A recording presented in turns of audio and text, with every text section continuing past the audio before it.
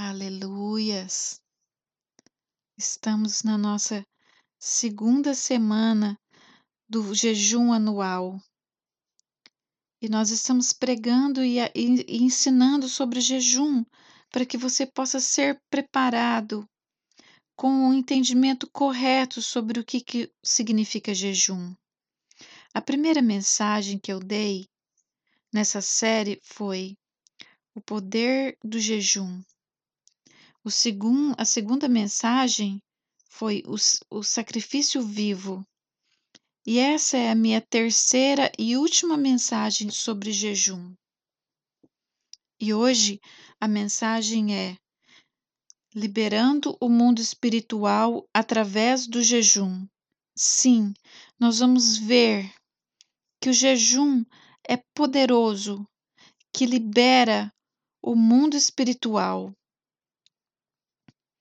E se você ler a Bíblia, esse livro aqui, você vai ver que jejum é uma disciplina espiritual praticada por Jesus, seus discípulos e os seus seguidores, como uma fonte de poder e força para crescimento para os cristãos, pelos crentes, todo esse tempo.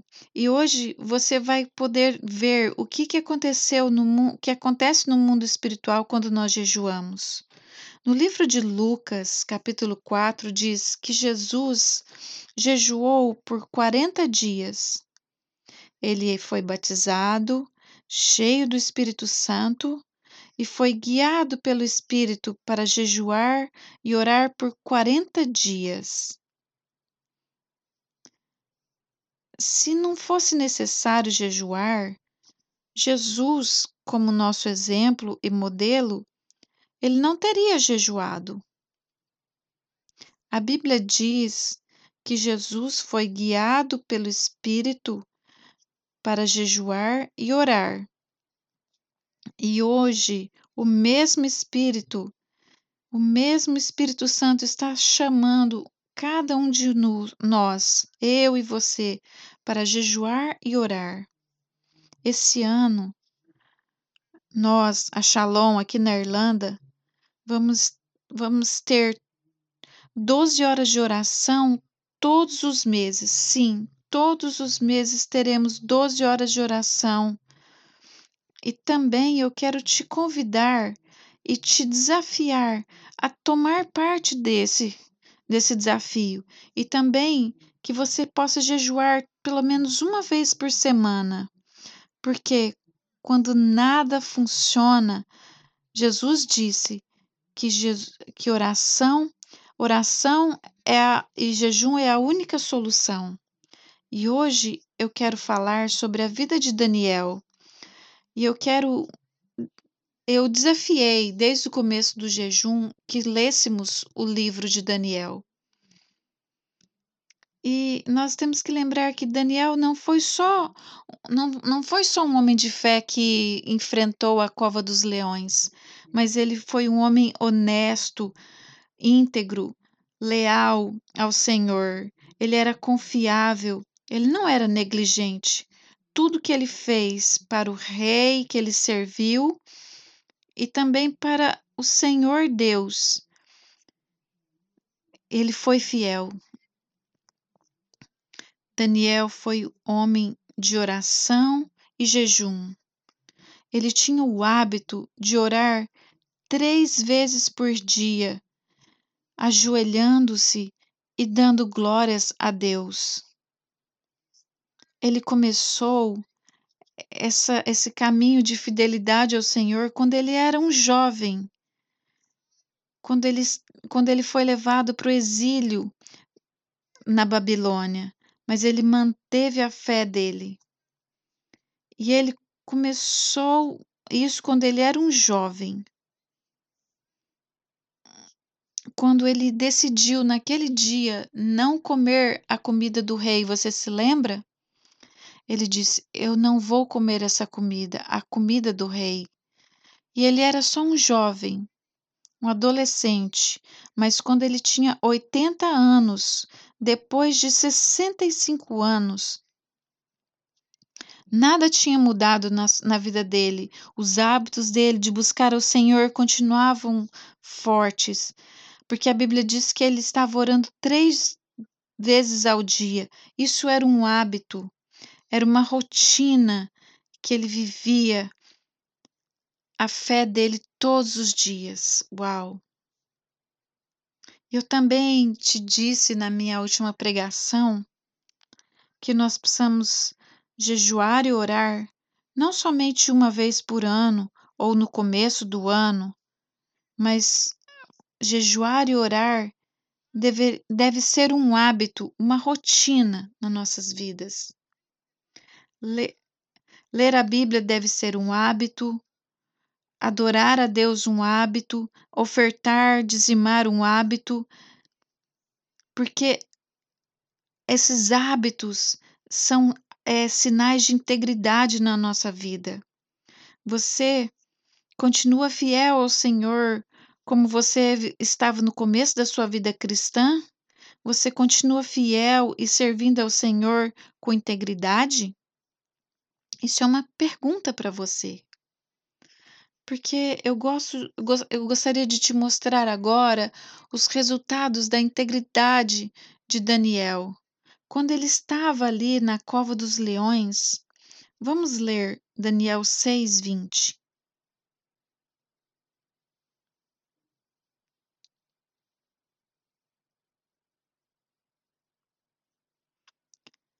Eu quero ler Daniel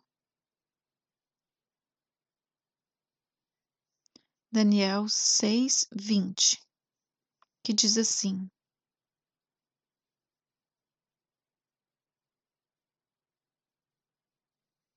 Quando ia se aproximando da cova, o rei disse, chamou Daniel com voz que revelava aflição. Daniel,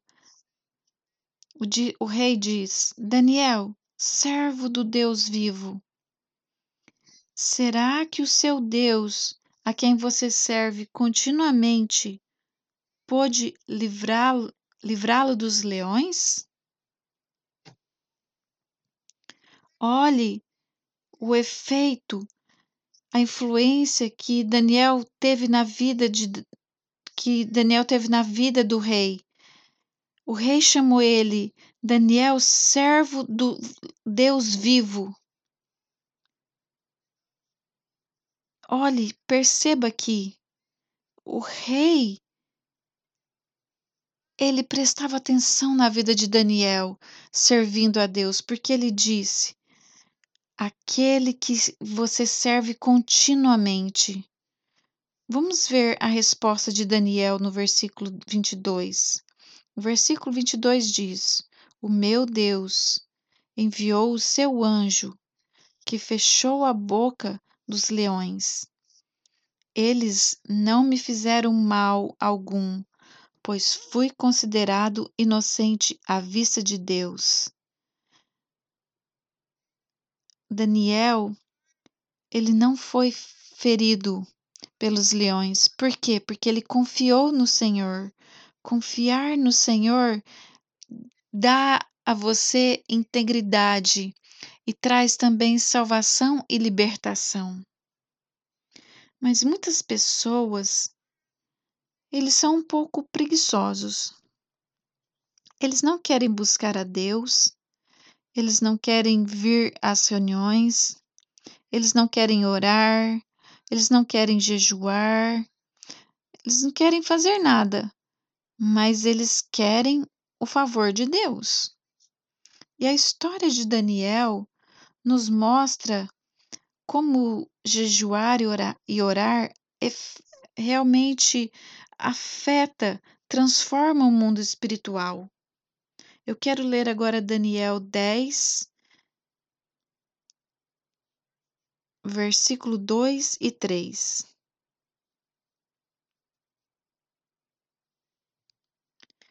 Daniel 10, 2 e 3. Naquela ocasião, eu, Daniel, passei 3 semanas chorando, ou 21 dias. Não comi nada saboroso. carne e vinho nem provei, e não usei nenhuma essência aromática, até se passarem as 3 semanas. Quando a gente lê Daniel capítulo 1, o primeiro capítulo, você vai ver que Daniel, ele comeu só vegetais e bebeu água. E ele desistiu de comer comidas prazerosas. Ele fez um voto, ele jejuou, ele buscou a Deus. Você sabe o que aconteceu? Vamos ler agora Daniel 10 e 11, quando ele jejuou nessa situação. Em seguida, a mão de alguém tocou em mim e me pôs sobre as minhas mãos e meus joelhos vacilantes. E ele disse: Daniel, você é muito amado. Eu vou repetir. Ó Daniel, você é muito amado. Preste bem atenção ao que vou falar. Levante-se, pois eu fui enviado a você. Quando ele me disse isso, pus-me em pé, tremendo. Aleluias. De novo, você vai ver, porque ele foi um homem íntegro. Um outro anjo veio a ele e disse: Você é muito amado. Você se lembra? A primeira vez ele foi jogado injustamente na cova dos leões, mas um anjo veio para protegê-lo. Mas agora Deus enviou outro anjo para ele. Você pode ver como o jejum libera o poder sobre as circunstâncias, como as coisas mudam. Quando Daniel estava naquele tempo de 21 dias de jejum, 3 semanas, sem comer comidas prazerosas e buscando ao Senhor, o Senhor respondeu a ele, respondeu ao que ele fez. E o anjo veio e disse para ele: Você é muito amado. Daniel, ele não comeu comidas deliciosas, mas um anjo veio e disse: Você é muito amado por mim.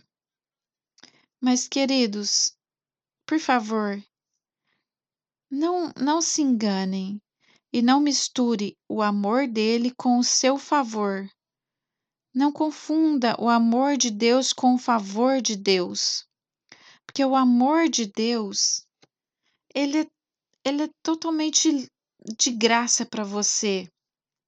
Deus te ama, mas o favor de Deus não vem para a sua vida até que você faça algumas coisas que vai realmente chamar a atenção de Deus. Esse é o ponto. O favor de Deus aumenta quanto mais obediente e quanto mais sacrifício nós fazemos. Daniel disse: Eu não comi comidas pracerosas, não comidas desejáveis, eu não comi. Mas como resultado desse jejum, Deus disse para ele: Você é muito amado, você é muito querido, você tem o meu favor. Aleluia. Daniel não comeu comidas desejáveis, mas ele se tornou uma pessoa que Deus desejava estar perto, porque o anjo disse: Você é muito amado.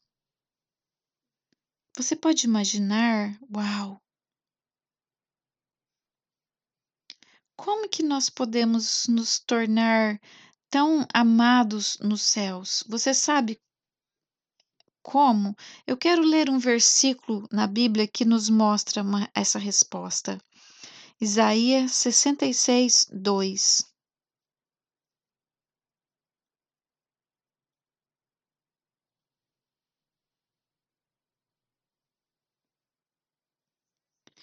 Isaías 66, 2 diz: Não foram as minhas mãos que fizeram todas essas coisas e por isso vieram a existir?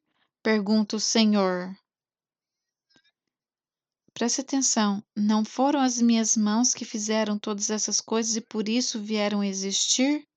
A esse eu estimo, ao humilde e contrito de espírito, que treme diante da minha palavra. Aleluia. Nós podemos ser estimados nos céus, meus queridos irmãos e irmãs, e ter o favor de Deus quando somos humildes e temos um coração quebrantado, um espírito quebrantado. Quando nos humilhamos diante do Senhor, em oração, em jejum, as comportas dos céus são abertas sobre as nossas vidas. Vamos ler o que o anjo disse a Daniel. Daniel 10, 12. Vamos ler de novo. Vamos voltar ali para Daniel.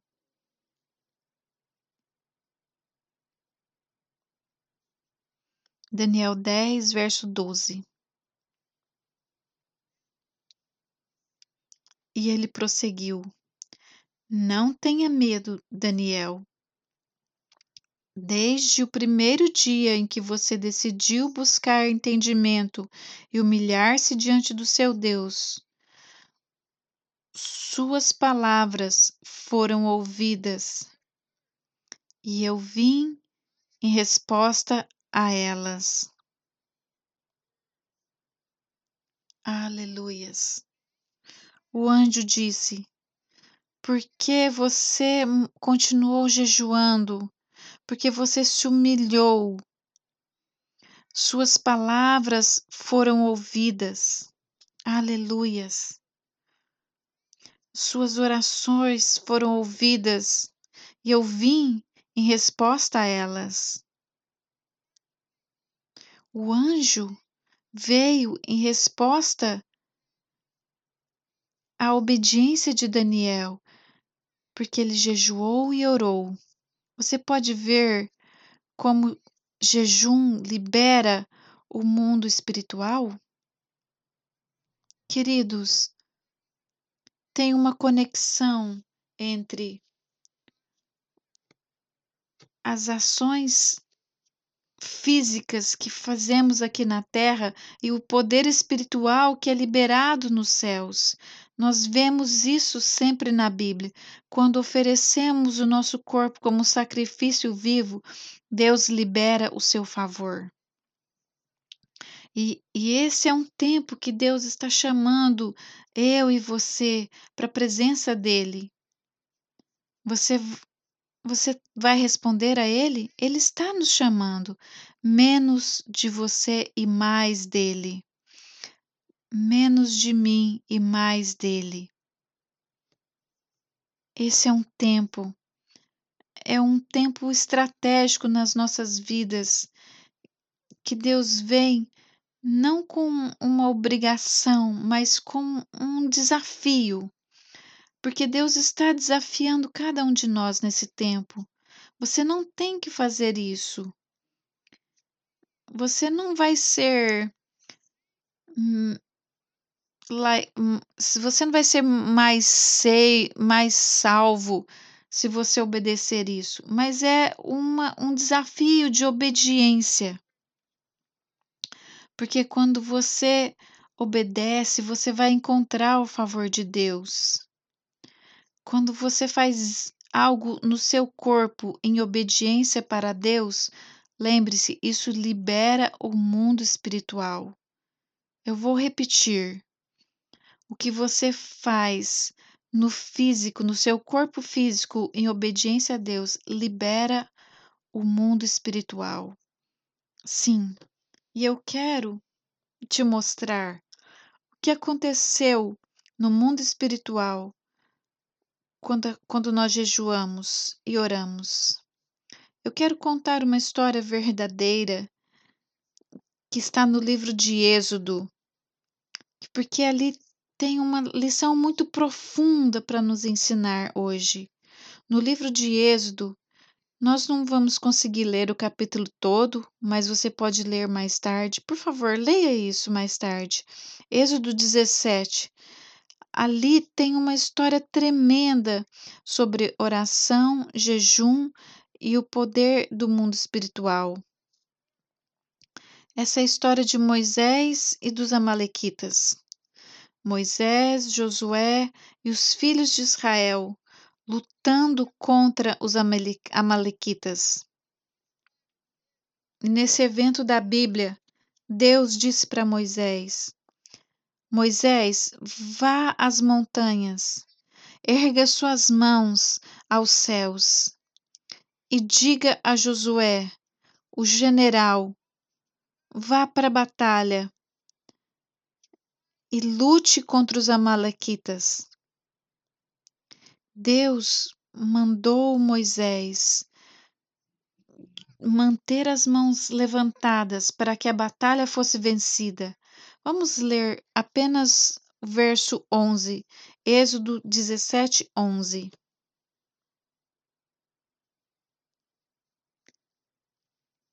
Êxodo 17, 11. Enquanto Moisés mantinha as mãos erguidas, os israelitas venciam. Quando, porém, as abaixava, os amalequitas venciam. Uau! Enquanto Moisés mantinha suas mãos erguidas, os amalequitas perdiam, mas quando ele abaixava as mãos, os amalequitas venciam. Enquanto Moisés mantinha suas mãos para cima, como Deus mandou ele fazer, os israelitas, enquanto ele estava ali obedecendo fisicamente, a batalha estava sendo vencida no mundo espiritual por causa da sua obediência física. Mas quando Moisés se tornou fraco, e algumas vezes a gente fica fraco, a gente fica desanimado, a gente para de orar, porque a gente se sente tão cansado, a gente está trabalhando demais, a gente está fazendo tanta coisa, e a gente fala, eu não preciso orar. Mas quando Moisés se enfraqueceu e suas mãos caíram, os amalequitas, eles começavam a vencer Israel. Queridos, enquanto Moisés estava em obediência física, as batalhas eram vencidas no mundo espiritual. E essa história é tão importante porque ela reforça o fato que a obediência física traz liberação espiritual. Tem uma conexão entre o que nós damos no nosso físico, o que acontece no espiritual. O que nós fazemos aqui com o nosso corpo físico e o que acontece no mundo espiritual. Anjos são liberados, foram liberados naquela batalha, sim, porque Moisés estava lá orando, os anjos estavam sendo liberados naquela batalha. Somente porque as mãos deles estavam erguidas, porque ele estava obedecendo a Deus. E se as mãos dele caíam, o inimigo começava a vencer a batalha. E a batalha é cheia de dimensões sobre anjos. Você já viu isso? Quando você lê a Bíblia, você vai ver muitas vezes anjos vindo, salvando pessoas, trazendo mensagens. Mas hoje em dia a gente não ouve muito sobre anjos. Você já percebeu isso? A igreja moderna não fala muito sobre coisas sobrenaturais. E você não ouve falar sobre anjos. Mas a Bíblia fala muito sobre anjos. Vamos ler 2 versos sobre anjo. Hebreus 1:14.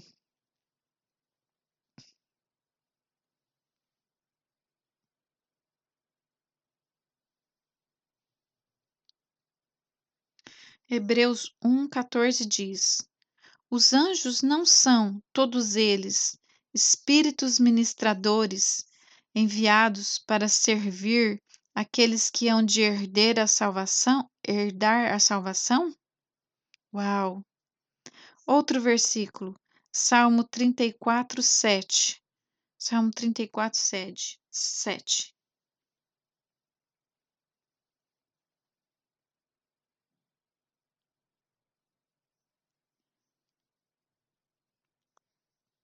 Diz assim: O anjo do Senhor acampa-se ao redor dos que o temem e os livra.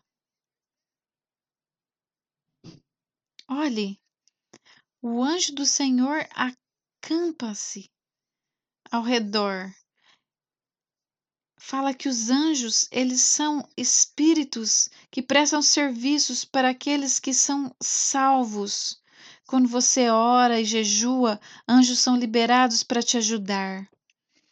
Eu não tenho muito tempo para falar, mas eu já tive muitas experiências, inclusive com um anjo. Pessoas que me conhecem já devem ter ouvido muitas histórias que eu contei na minha vida, que Deus enviou anjos para me ajudar. E a Bíblia diz que existem realmente anjos que vêm para nos ajudar. E esse é o ponto que eu quero te dizer. Enquanto Moisés obedeceu os mandamentos de Deus, o que Deus mandou ele fazer, um ato físico, a batalha era vencida, por- porque ele estava fazendo algo físico com o seu corpo. Se as mãos dele caíam, eles perdiam a batalha. E isso precisa ser entendido, queridos. Muitas derrotas nas nossas vidas não são vontade de Deus. É, é uma é porque oramos e jejuamos pouco. Muitas vezes coisas ruins acontecem e as pessoas falam: "Ah, foi a vontade de Deus". Isso não foi vontade de Deus, porque a Bíblia fala que é para nós jejuarmos e orarmos e as situações serão transformadas. E algumas pessoas dizem: "Ah, eu não preciso fazer nada fisicamente, porque Deus sabe, eu amo a Ele no meu coração". Isso é um pouco tolo. Ah, eu sinto que eu amo a Deus e eu adoro a Ele aqui dentro de mim. Eu adoro Ele no meu coração. E eu não preciso fazer coisas, por exemplo, ir à igreja, participar da cela. Eu não preciso jejuar, eu não preciso orar, porque Deus sabe, eu amo a Ele. Isso não é verdade, querido. Entenda, eu quero te dar um exemplo. Se você diz para sua esposa ou seu marido, eu te amo, aqui dentro, mas não tem como eu te mostrar isso não, assim, com atitudes, com ações. Se você disser isso para ele ou para ela, eles vão te questionar. Eles vão falar: "Você realmente me ama?" Porque eu não consigo ver ações, atitudes suas. Só tem palavras. Só palavras não serve.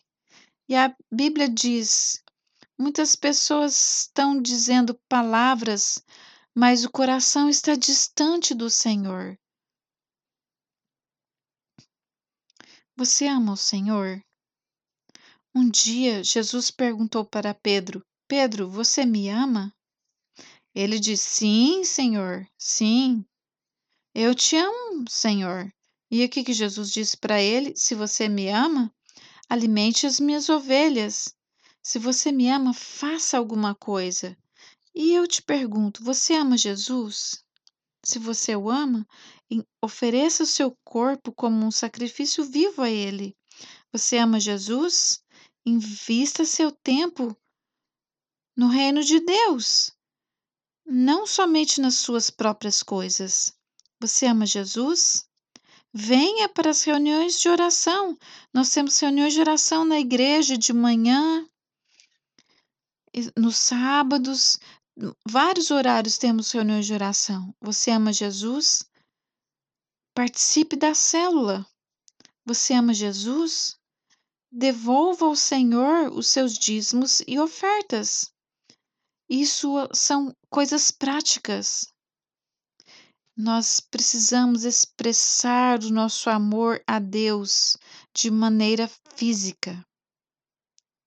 Mas, infelizmente, hoje em dia, as coisas têm sido reduzidas a atitudes internas. Na igreja moderna, só existe coisas internas e não existe uma atitude física de obediência.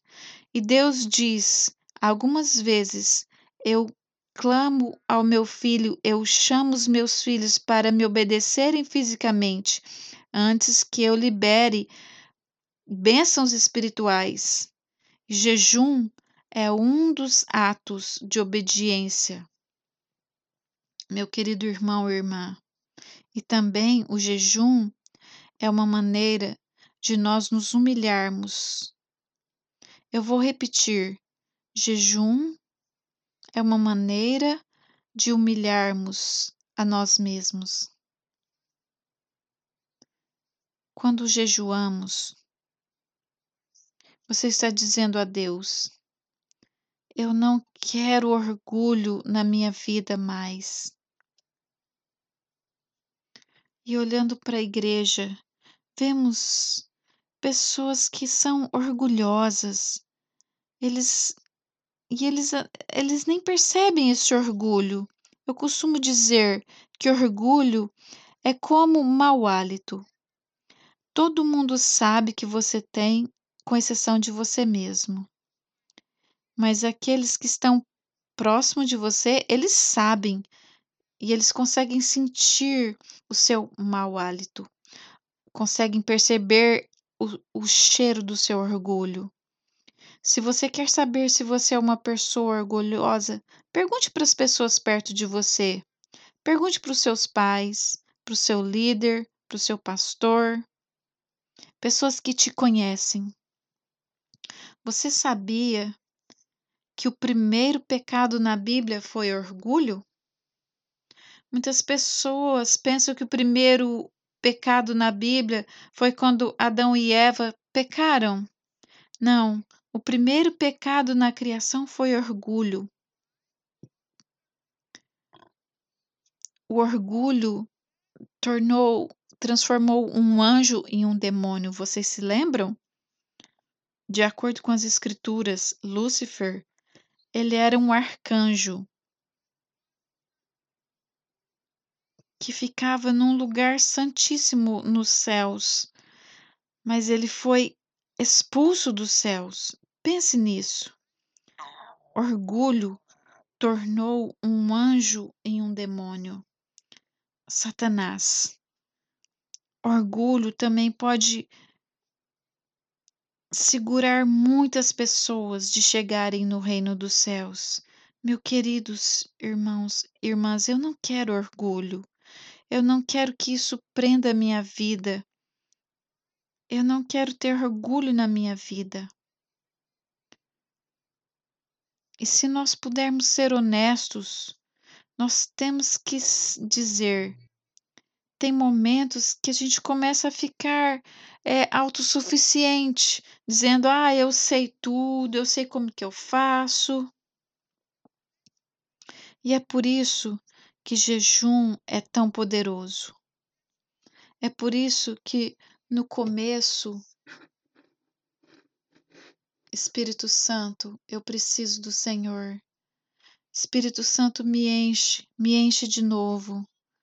Eu me humilho diante do Senhor. É por isso que estamos jejuando.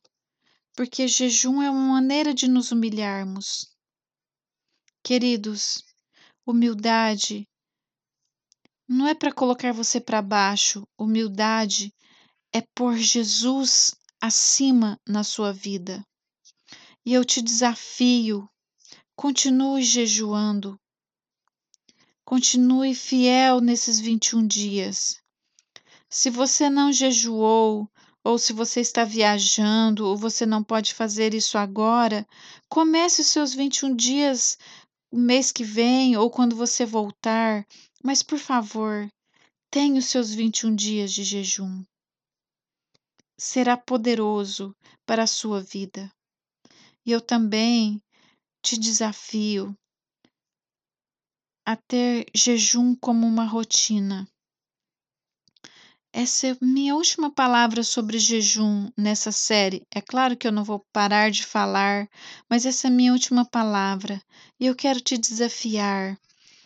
Tenha o jejum como uma rotina. Toda semana tenha um dia de jejum. Da mesma maneira como nós ofertamos, dizimamos, oramos e lemos a Bíblia, nós temos que jejuar. Lembre, orar e jejuar libera o mundo espiritual, libera anjos para trabalhar e te ajudar. E jejum é um dos atos de obediência. E jejum é uma maneira de nos humilharmos. Você ama Jesus? Você realmente ama Ele? Ofereça o seu corpo como um sacrifício vivo no ano de 2021. Amém? Posso orar por você agora? Se você pode, feche os seus olhos. Eu quero orar por você. Eu quero te pedir, com seus olhos fechados, re- ore comigo. Você pode repetir depois de mim. Você pode, ou se você quiser, ore com suas próprias palavras, mas diga isso ao Senhor. Senhor, eu quero mais de ti. Eu quero que o Senhor desperte algo em mim, porque eu quero ser mudado e transformado. Eu quero ter sede e fome do Senhor. Da mesma maneira como eu desejo comer comidas gostosas, eu quero desejar a tua palavra, eu quero desejar a tua presença. Eu quero desejar esse tempo de jejum e oração. Senhor, eu venho diante do Senhor e eu oro por esses 21 dias de jejum e oração. Estamos quase terminando. Temos só mais uma semana. E queremos te oferecer nosso corpo como um sacrifício vivo ao Senhor. Senhor, eu quero que o Senhor me toque, que o Senhor transforme, que o Senhor move e me tira dessa zona de conforto. Tira-nos dessa zona de conforto. Eu quero que o Senhor me faça faminto, me ajude a me alinhar com o seu divino, com o seu propósito divino. Que esse ano, Senhor, seja um ano onde eu vou romper, um ano onde coisas poderosas vão acontecer. Que esse ano que o Senhor visita a minha vida. Eu estou esperando pelo Senhor. Visita a minha vida.